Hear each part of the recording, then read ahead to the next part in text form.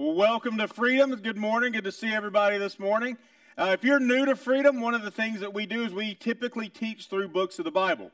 And currently we are going through the Gospel of Mark. We're going verse by verse through Mark's Gospel. We're going to be in Mark chapter 12, beginning in verse 18 today. And so today we're in this middle of Holy Week called the Passion, which is one week that changed everything. And this week is, we're actually on Tuesday of Holy Week in our study of the Gospel of Mark. And a lot happens on Tuesday. In fact, there are 5 confrontations that Jesus has with the religious leaders that all occur on Tuesday. Tuesday of Jesus' final week on this earth was a busy, busy day. And so there are 5 confrontations, and these religious leaders keep coming to Jesus and they keep asking him questions.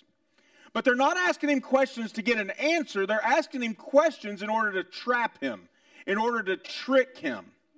And the answers that Jesus gives to these questions will ultimately lead to his crucifixion. And today we're going to be looking at 2 different questions. So we got a lot to cover today. So just hang in there. We're going to cover a lot of ground today. But there are 2 questions. One is by the Sadducees, and it's a question about the resurrection. And the other question is by a scribe, and it is a question about the greatest commandment. In all of the Old Testament, what is the greatest commandment? And so let's dig into the Sadducees first. And the reality is that most people, if you have a conversation with them, they find the question of life after death fascinating. Like, is there life after death? And if you look at many people's views, they vary widely. In fact, religious views on life after death vary widely. But Christianity has always had a strong doctrine and belief concerning life after death. Which makes sense, considering the fact that our doctrine, our beliefs are based upon the teaching of Jesus, an empty tomb, and a resurrected and living Savior. So it makes sense that we have this strong belief in eternity, this strong doctrine of eternity. But we have to admit, there's a lot about eternity, about heaven, that is a mystery. Because we don't know all the precise details. The Bible teaches us a lot about eternity, but it doesn't teach us everything about eternity. And so we have a lot of questions. I don't know about you, but I have a lot of questions about what heaven is going to be like. So if you have your Bibles, let's turn to Mark chapter 12. We're going to look at verse 18. And the Sadducees, they came to Jesus, who say that there is no resurrection. And they asked him a question. Now let's stop right there. Let's learn a little bit about the Sadducees, because we need to understand who these men were in order to understand their question. So the Sadducees were this group of wealthy aristocrats that had a lot of political and temple influence. In fact, the majority of the seats in the Sanhedrin, and if you remember, the Sanhedrin is the ruling council of the Jews, the majority of the seats in that ruling council were held by the Sadducees. Now, theologically, the Sadducees had a lot of beliefs that contradict the Bible. See, the Sadducees, they only affirmed the first 5 books of the Old Testament. The Torah, the Pentateuch. They said all the other books, all the history books, all the prophecy books, all the literature books, all of those books in the Old Testament are not included. They only affirmed those first 5 books, the Torah. And as a result of that, there were many things that they believed that go against Scripture. They denied God's involvement in our lives. They kind of were deists. They just believed that God started this whole thing and then left us to our own. Kind of took his hands off the wheel, so to speak. Not only that, they did not believe in the resurrection of the dead. The Sadducees had no belief in resurrection, which we learned from Mark 12:18, who believed that there is no resurrection. Not only that, they didn't believe in the supernatural. So the Sadducees didn't believe in demons and angels or anything supernatural, miracles. They didn't believe in any of that kind of stuff. Not only that, they didn't believe in an afterlife. They were a nihilist. In other words, when you die, that's it. You become worm food after death. That's what the Sadducees believed, which is why they are sad you see. There you go. That's how you can remember what they believe. Now, they come to Jesus with this hypothetical situation. And it's a ridiculous, absurd scenario that they come to Jesus with. And this question that they ask him, the heart of their question is this custom in Judaism called the Levirate marriage. And basically what the Levirate marriage meant, the custom was that if a man marries a woman and that man dies and leaves her childless, then a relative, typically a brother, would come along and marry her, and the firstborn son that he would have with her would be raised as his dead brother's heir. I know, by the looks on your faces, you're going, ew, that's gross. Like, we look at that and we think, that's disgusting. Why would you go and marry your brother's wife? Like, that's gross. But here's the reality of it is it was actually a noble concept, a noble idea found in Deuteronomy 25. And the reason and purpose behind the Levirate marriage was to keep the family name from dying out. The purpose was to keep the family wealth and inheritance intact. We see this played out in the book of Ruth, where Boaz marries Ruth in order to continue Naomi and Ruth's husband's family name. Boaz was a distant relative of theirs, and he married Ruth as a kinsman redeemer in order to bring honor and to keep the inheritance of that family intact. So it was an honorable system. So here's the scenario. Look at verse 19 that they give to Jesus.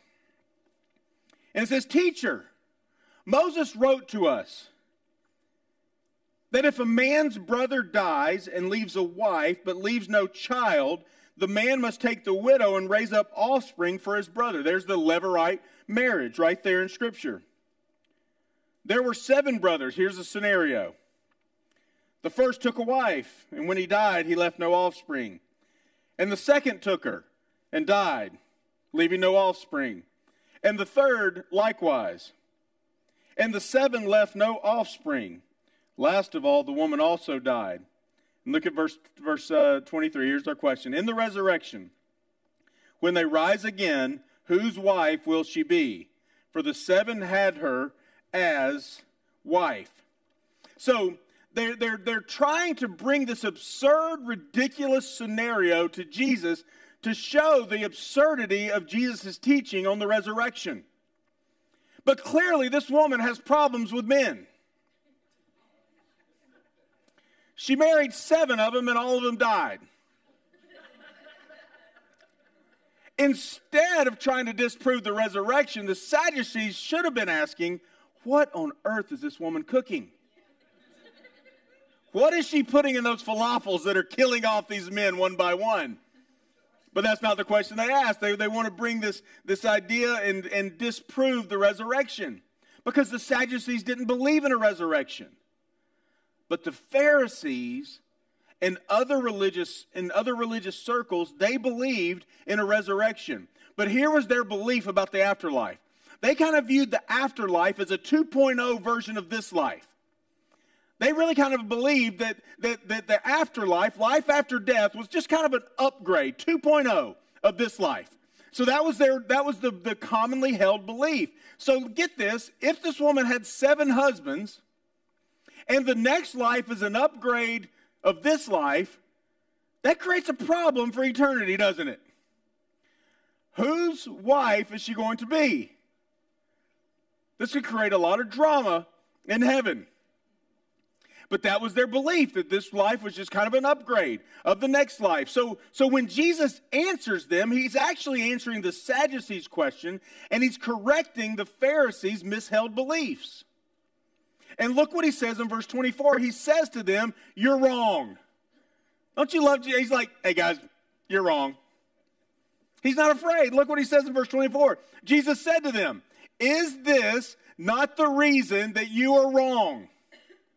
Because you neither know the Scriptures nor the power of God. He says, guys, you're wrong, and the reason you're wrong is because you're ignorant of God's word and you're ignorant of God's power. You don't know the word of God and you don't know the power of God. In fact, every single misheld belief can be traced back to those two truths, can't it?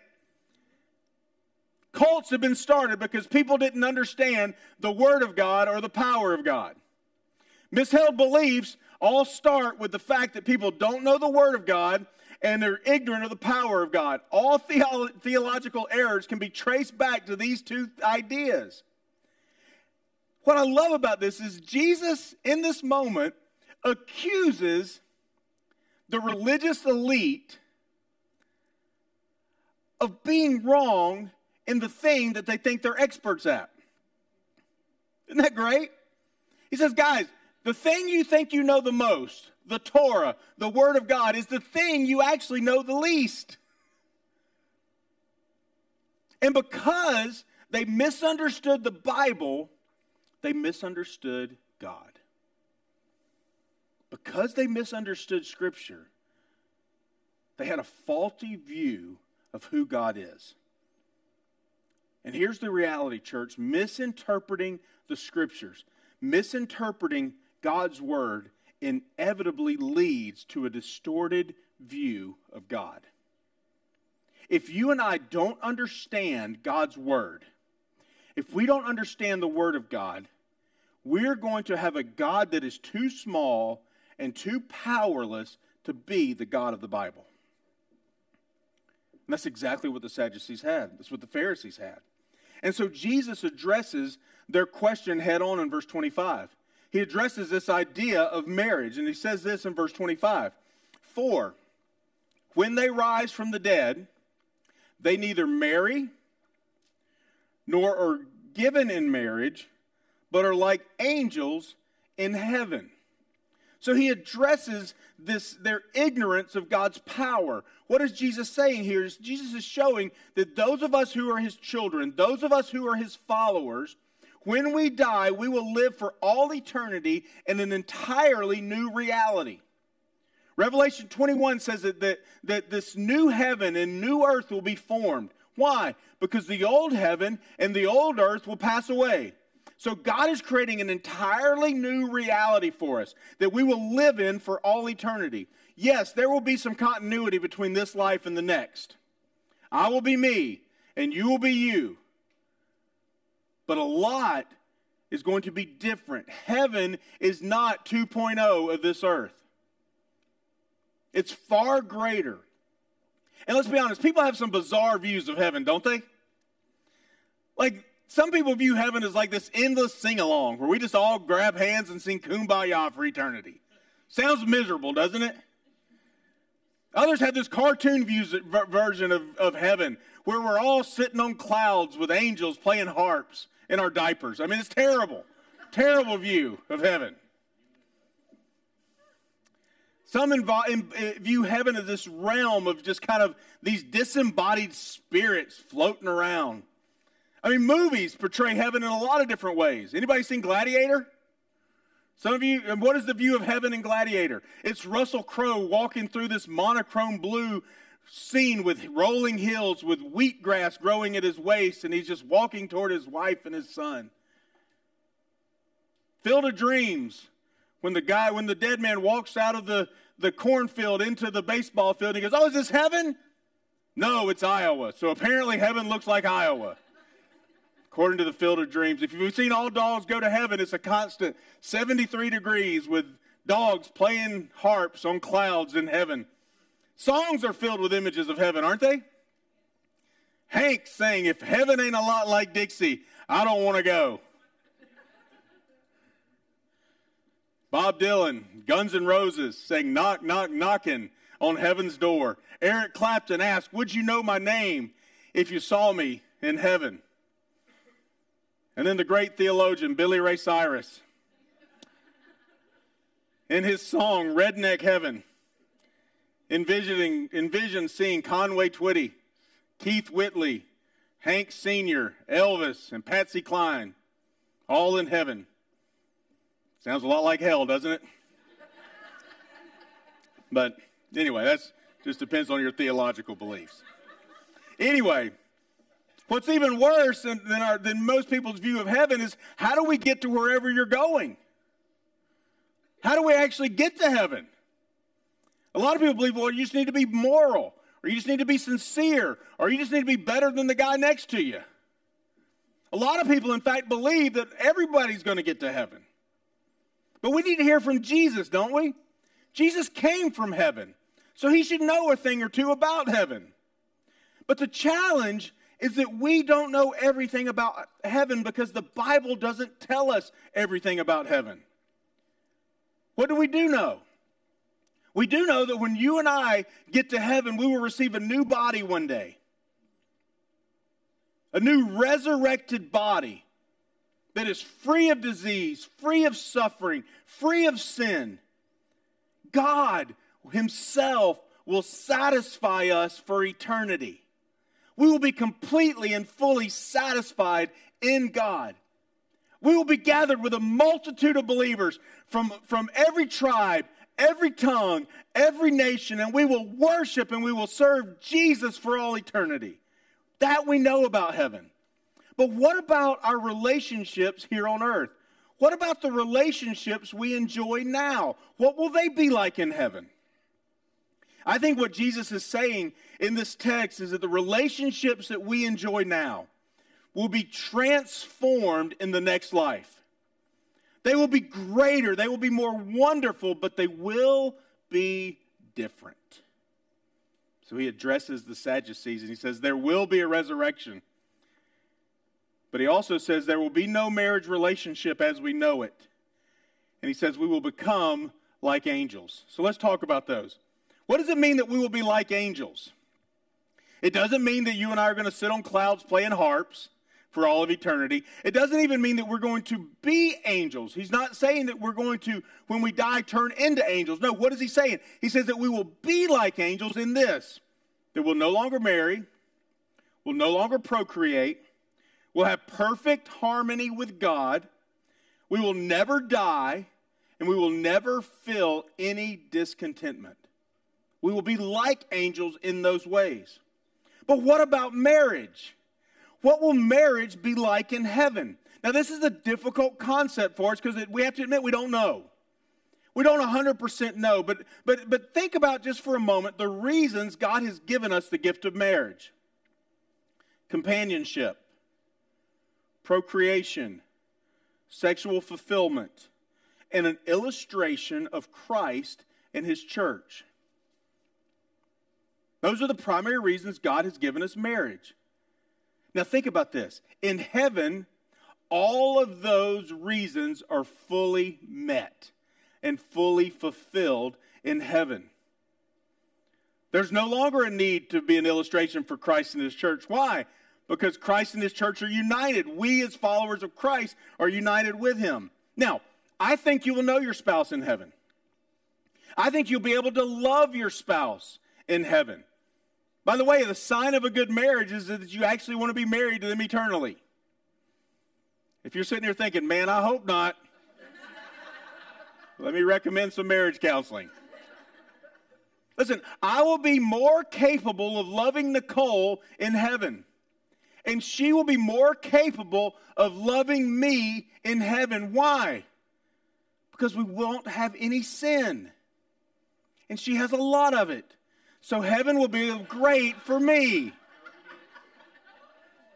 In all seriousness, the bottom line is this. Though we don't know all the answers, we do know that whatever pleasure we have and enjoy in this life will be beyond our imagination in the next life. Whatever joy we experience in this life, we will experience joy beyond our imagination in the next life. Whatever fulfillment we have in this life, we will be fulfilled beyond our imagination in the next life. Now I want to say a word to single people. because some of you are single, and I don't want to dampen your views of marriage. If you're single, I don't want you to have this distorted, dampened view of marriage. One day I do hope that you get to marriage, but I hope in this glimpse of the future, you will see that marriage is not the end-all, be-all of life. So I think we've got this idea in our culture that marriage is the end-all, be-all. But here's what I want you to know. You're not missing out on the most important thing in life if you're not married. Jesus is the most important thing in life. Jesus is the most important thing in our lives. Not getting married, not staying married. Jesus is the most important thing. So when we think about heaven, we need to think about that it is primarily about Jesus and his glory. It is primarily about being with Jesus, worshiping him, serving him for all eternity. So I think oftentimes we have this idea, and I don't want us to think about heaven as primarily being reunited with our loved ones. Will we be reunited with our loved ones who have gone before us if they love Jesus? Yes. But that is not the primary reason for heaven. That is not the primary view we should have of heaven. Our primary view of heaven should be the fact that we will be able to worship in the glory of Jesus for all eternity. Eternity, heaven, is about his glory. It is all about him. And so our relationship with Jesus will be so intense and so filled with love and affection that all earthly marital bliss and all earthly relationships, as much as we enjoy them, as much as we find pleasure in them, will seem shallow and small in comparison. Why? Because heaven is about Jesus and his glory. No one will be disappointed in any way when we're all in heaven. No one would be deprived of one thing that is necessary for maximum joy, optimal happiness, and complete satisfaction. Never will we think, oh, I wish I had fill in the blank in heaven. It's just not going to happen. But Jesus goes on in verse 26. And he says this, and as far as the dead being raised, have you not read in the book of Moses, in the passage about the bush? Now let's stop right there just for a second. Have you ever thought about a scripture and you don't know the chapter and verse? Anybody ever done that? Well, good. You're in good company, because look what Jesus does. He goes, the one about the bush? You know that passage about the bush? I can't remember the verse in the chapter, but the passage about the bush, remember that one? That's what Jesus says. He says, the book of Moses and the passage about the bush, and how God spoke to him, saying, I am the God of Abraham, and the God of Isaac, and the God of Jacob. He is not the God of the dead, but the God of the living. And then look what he says, you are quite wrong. What's he doing? He's addressing their lack of knowledge of the Word of God. He is addressing their ignorance of God's Word. So he takes them to the heart of the Torah. He takes them to Exodus chapter 3, verse 6. When God met Moses in the burning bush. And what does God say to Moses? He says, I am the God of Abraham, the God of Isaac, and the God of Jacob. Now you need to understand, these men have been dead for hundreds, if not thousands of years. And God is saying, I am the God of Abraham, Isaac, and Jacob. What is he saying? He said, once God's people die, they don't cease being God's people. They live with him forever. They are forever God's people. So it's ridiculous for us to say, and it's ridiculous for God to say, that he is the God of men who have no existence. Remember, the Pharisees believed once you die, that was it. Worm food. And so here, Jesus is saying it would be ridiculous for God to say that he's the God of Abraham, Isaac, and Jacob, because those men have been dead for centuries. So the fact that God says that he is the God of Abraham, Isaac, and Jacob means that they are alive and awaiting the resurrection. Because God is the God of the living, not the God of the dead. So Jesus is saying that God, get this, made an everlasting covenant with the patriarchs, with Abraham, Isaac, and Jacob. And because he made an everlasting covenant, it is inconceivable to think that God ends this covenant relationship the moment people die. It is an everlasting, eternal covenant. God is the God of the living. And since God is the God of the living, and he says that he is still their God, even though they had died centuries earlier, then they must be alive and the resurrection must be coming. That's what Jesus is saying. That's why he says you are quite wrong. What does this mean for us? This is the good news. It means the moment that you and I are born again, the moment you and I place our faith in Jesus Christ, we enter into eternal life. Now, it doesn't mean that the moment we get saved, God takes us up into heaven, but it means that the moment we get saved, we enter into this covenant relationship with God the Father through the death of Jesus Christ on the cross and his resurrection. The moment we receive Jesus, the moment we place our faith in Jesus, we enter into eternal life. We enter into this covenant relationship that is for eternity. And so as followers of Christ, when we die, we immediately go to be with him. When we are absent from our body, Scripture says that we are present with the Lord. In other words, our soul is in his presence, awaiting the resurrection of the dead at the end times.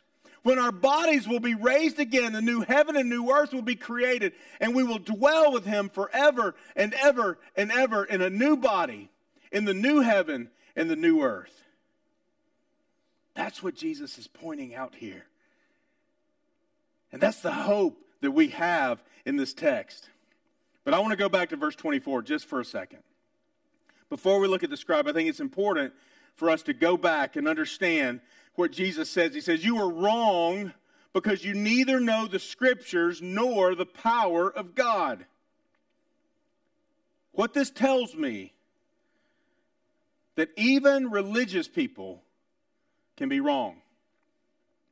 Even you and I, who attend church on a regular basis, can be wrong. We can be wrong about God's word. We can be wrong about God's power. And here's the reality. If we don't know the Scriptures, and if we don't understand the power of God, everything else in our lives will be messed up. We will be wrong. Why do I say that? Because God's word is the ultimate authority of our lives. God's word is the ultimate authority of our lives. And what this means is the way we live our lives proves what we believe about the authority of Scripture. If we live our lives based on the authority of God's word, then it shows that we believe God's word is an authority. But if we live our lives in opposition to God's word, it means we don't believe that God's word is authority. And Jesus would look at us and say, you're wrong. Why? Because God's word is what we're to build our lives upon. We're to yield ourselves to the power of God. We're to submit ourselves to the authority of God. We're to trust God, love God, know God. And this only happens when we know his word. When we follow and obey his word. Which is why, church, we should be a place with a big God and a worn out Bible. We should be a place with a big, big God, believing the promises of God are true, and a worn out Bible because we know the promises from his word. We have to study Scripture and know Scripture, not just on Sundays, but throughout the week where we can walk and believe his promises are true because we know his promises from Scripture. If we don't know his promises, how on earth are we going to believe his promises? Which is why on February 27th, we're going to start a 6-week equipping class. It's going to be Sunday mornings at 9 a.m., and it's going to be designed to teach us how to study the Bible. Have you ever wondered, how do you study Scripture for yourself? How do you feed yourself and instead of just coming on Sundays and receiving what I've chewed on all week? How do you actually get into God's Word and have it get into your life? Well, Sundays, beginning February 27th, we're going to dive into this. For 6 weeks, we're going to teach you how to study Scripture. in one of our equipping classes, we're going to teach you and show you how do you actually open God's Word on a regular basis, dig into God's Word, and feed yourself spiritually so that you can have a big God and a worn-out Bible. So I encourage you, mark your calendar for February 27th. It's going to be in the house next door in our offices. We're going to do that from 9 o'clock to about 10:15. And just going to dive in teaching you. And it's for everybody, students, adults, doesn't matter. Come, learn how to study God's Word for yourself. Let's make a hard shift to the scribe. Because the scribe comes next. He's the next one that asks Jesus a question. Now, the scribe is commendable in a lot of ways. He doesn't come to Jesus like all the other people. He actually comes to Jesus seeking an answer. But it ties into this whole idea of the life after death, the kingdom of God. Because at the end of this story, in verse 34, look what Jesus says to him. He says, "You are not far from the kingdom of God." Jesus looks at this scribe and says, "You're not far from entering the kingdom." Which raises a couple of questions, doesn't it? What made him near, and why wasn't he in? Why did Jesus say to him, "You're close, but not yet in"? Look at verse 28. "And one of the scribes came, and he heard them disputing with one another, and seeing that he answered them well," seeing that Jesus answered him well, he asked them, "Which commandment is the most important of all?"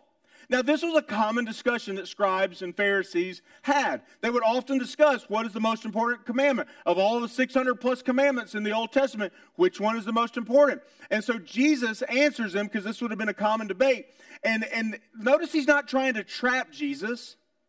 He's actually curious about what Jesus is asking. Or would answer. He's actually earnestly wanting to know what Jesus thinks.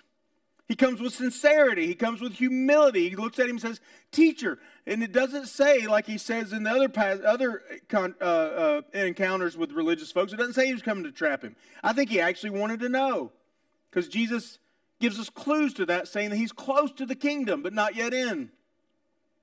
And Jesus answers, and he quotes the Shema, Deuteronomy 6. "Love the Lord your God with everything. Love God with all your heart, soul, mind, strength. Love God with everything." But then Jesus adds Leviticus 19. "Love your neighbor as yourself."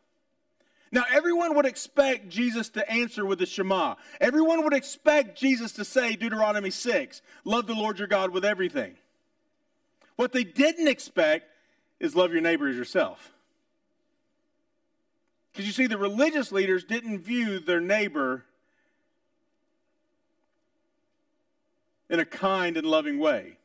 In fact, they didn't view you as a neighbor unless you looked like them, acted like them, talked like them, basically were them. And in that time, temple worship was not kind to neighbors.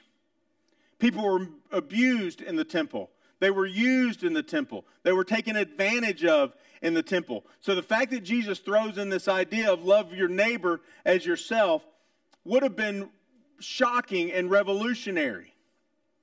And notice what the response was from the scribe.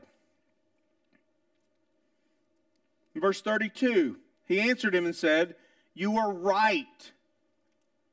What's he doing? He's agreeing with Jesus. This scribe is so near to the kingdom of God. He's so near to spending eternity in heaven with God. He affirms, and then he even adds application to Jesus' words. Look at verse 33. "And to love him with all the heart, with all the understanding, with all your strength, and to love one's neighbor as oneself is much more than all whole burnt offerings and sacrifices." So look what he's saying. He's saying, listen, Jesus, I get it. Loving God, loving your neighbor is better than all of these sacrifices that are going on around us. Remember, this is Passover. So in the background, there would have been sacrifice after sacrifice after sacrifice happening while they're having this conversation. And so the scribe says, listen, Jesus, I get it. All of those sacrifices are nothing if we don't love God and love our neighbor. And Jesus says, you are close to the kingdom of God. You are not far from the kingdom of God. This was both a compliment and a warning. It was a compliment and a warning. You can be close, but not in. So the important question we have to ask, why was he not in? Why was he close, but not in? Here's what I believe. I believe that he was close, but not in because he had theological clarification, but didn't grasp personal obligation. He had theological knowledge without personal responsibility. See, it's one thing for us to get all the commandments right. It's one thing for us to win the Bible drill and know all the verses. It's a whole nother thing for us to apply it to our lives personally. It's a whole nother thing for us to see our personal need for a Savior. So you and I need a Savior. Why? Because we can't keep the commandments. We have no shot at keeping the 600 plus commandments in the Old Testament. We don't even have a shot at keeping the top 10 list that God gave to Moses. Listen, folks, we don't even have the ability within ourselves to keep the 2 that Jesus gave the scribe. You and I do not have the ability to love God fully and love our neighbor fully all the time. We just don't. And so the guy's answer should not have been, good answer, Jesus. The guy's answer should have been, I am ruined, for I am a sinner, and he should have repented.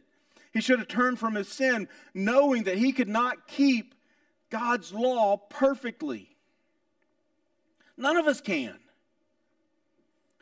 This guy was not in the kingdom because it had not become personal. Which begs the question, has it become personal for you? Have you internalized it? Has it become personal for you? You can know all the Bible answers and not know Jesus. So I have to ask yourself, do I know Jesus? Do I know him personally? See, Jesus is going to show us in just a few days what love of God and love of neighbor looks like.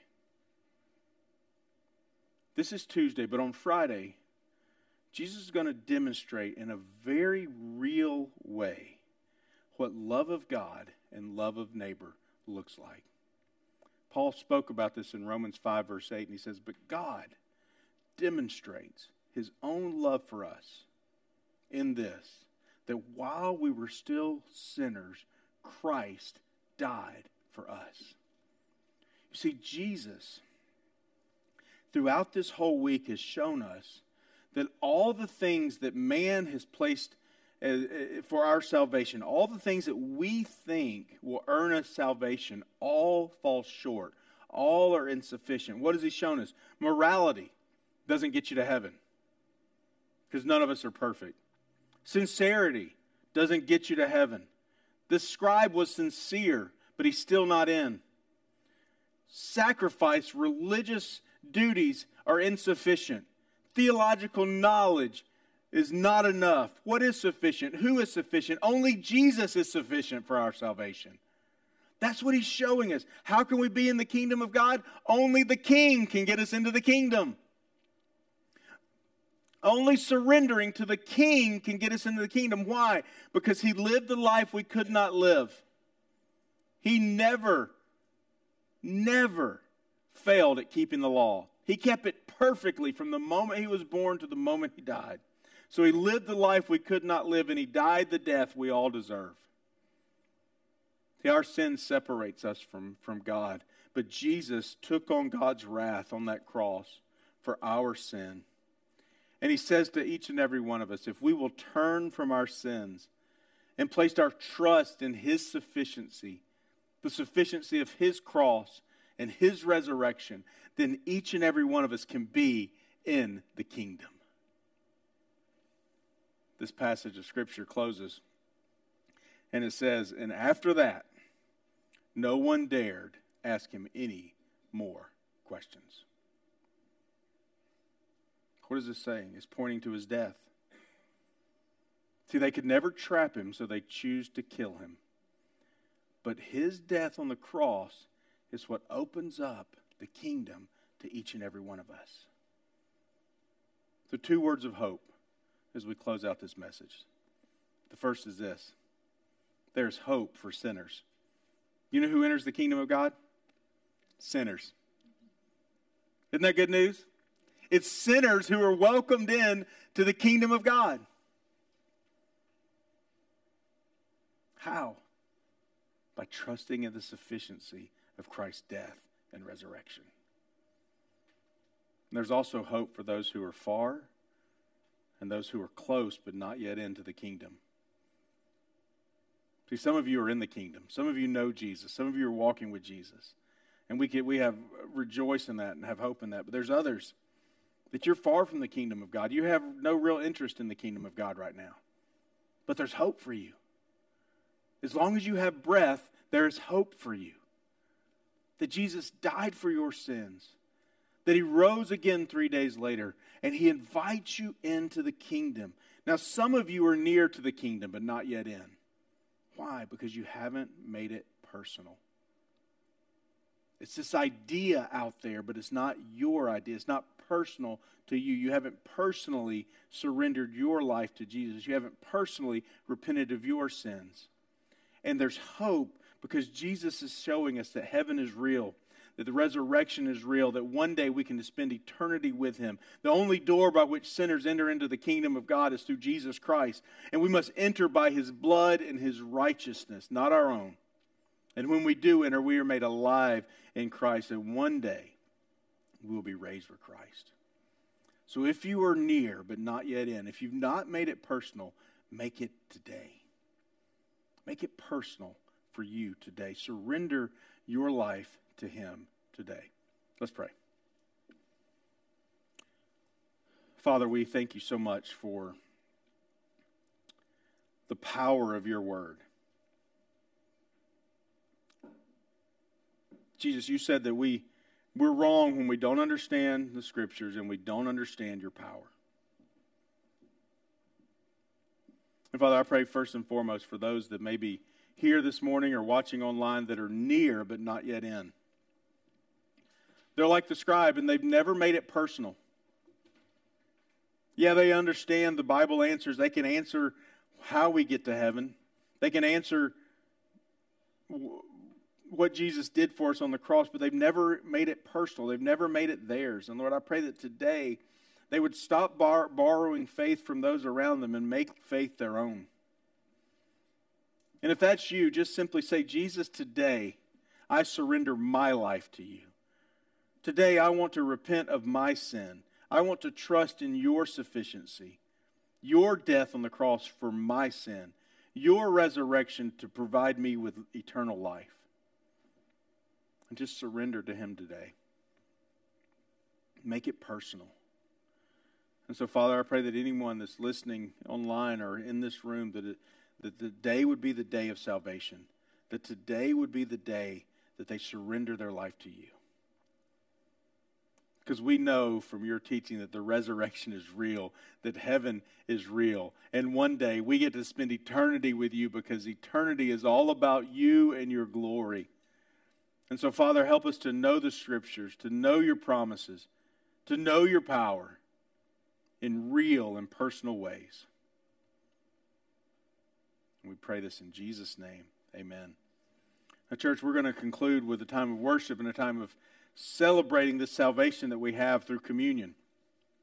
So in the 4 stations all throughout the room, we invite you to go and participate and partake of communion. You can do so with family and friends.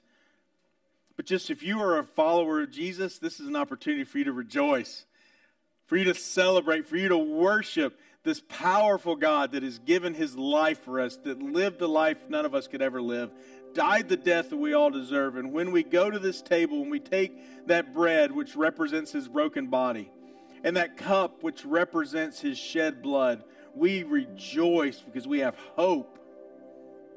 We have hope for eternity because of his sufficiency. And if you're here this morning, you've never placed your faith in Jesus, and maybe today you did. Maybe today this is your first communion as a follower of Christ. Here's my encouragement to you. Tell someone. I'll be up front. You can come tell me. Robert, one of our elders over here, come tell him.